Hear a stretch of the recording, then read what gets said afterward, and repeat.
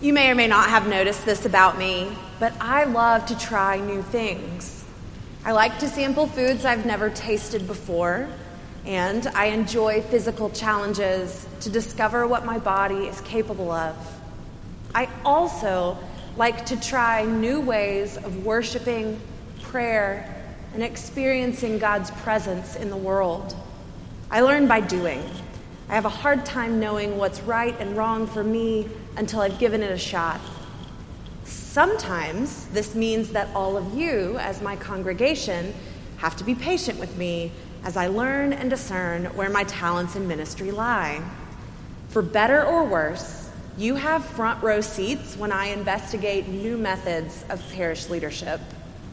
So, I identify strongly with Peter in today's gospel passage. I will hop out of almost any boat if I'm invited, but I likely won't realize I can't walk on water until I start sinking. Peter is easy to identify with in this story. His actions capture a quintessential aspect of human life, which is this: our fear often gets in the way of our faith, and it can feel like we're drowning. Thankfully, we often discover that Christ has been holding us above the surface all along. When I really think about it, I find that what's most interesting to me in this story is not what Peter does, it's what Jesus does. We may not have noticed the nuances of Jesus' words and actions here before because we're so busy knowing exactly what Peter feels like. But what Jesus does in this passage is quite extraordinary. For the second time in Matthew's gospel, the disciples find themselves out on the water in a boat when a storm comes along.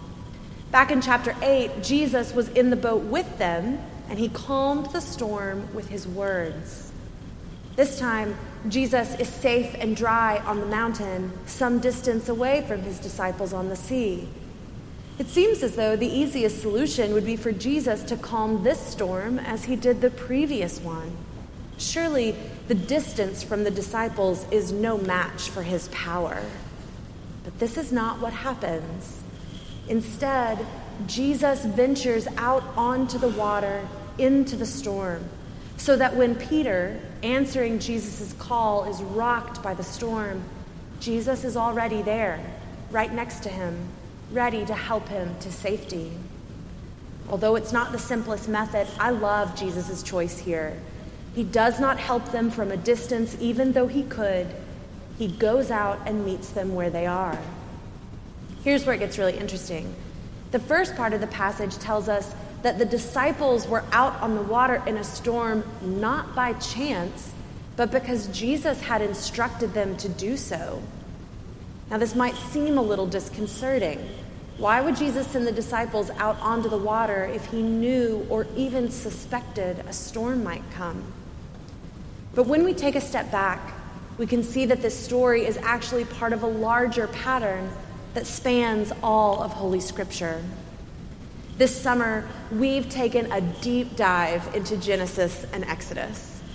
Over and over again in those foundational stories, God calls our ancestors in the faith to leave their homes and everything they know, to travel to places that are at best unfamiliar and at worst quite dangerous.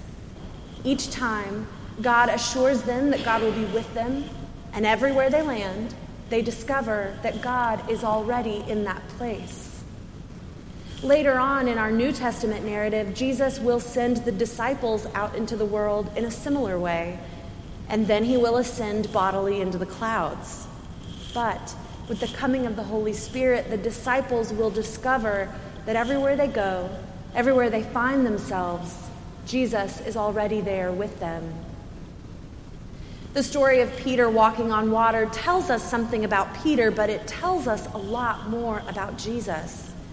We learn that we can expect Jesus to teach us what we need to know and then send us out of our comfort zone and into the world to do his work, the work of healing and feeding, clothing, loving, proclaiming. When we do, it will likely be unfamiliar at best and at worst quite risky. But from this pattern in Scripture, we also learn that wherever we go, whatever we do, whatever we blindly try without stopping to consider whether or not we're even equipped, Jesus will already be there with a hand outstretched to remind us that we do, in fact, have everything we need. In just a few minutes, we will baptize a precious redheaded 9-month-old named James. Because he is still young, his parents and godparents and all of us here will take vows on his behalf. We will vow to do our best to live into the image of Christ as an example for him, and we will vow to teach him how to do the same.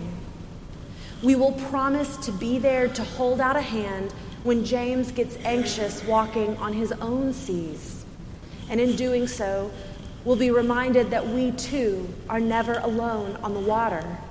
No matter how far we think we've traveled from spiritual safety, all we ever have to do is look up and accept the hand that Jesus is offering.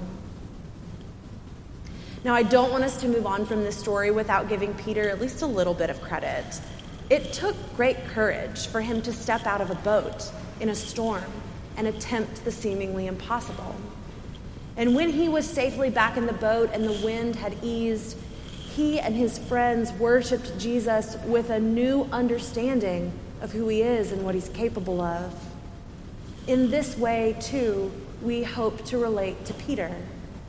When we have answered God's call and have found ourselves in unfamiliar territory, when we feel our faith begin to sink under the weight of our fear, and when we realize at last that we are not far from home at all because God is with us, then we will begin to understand the love and the power of our God. Amen.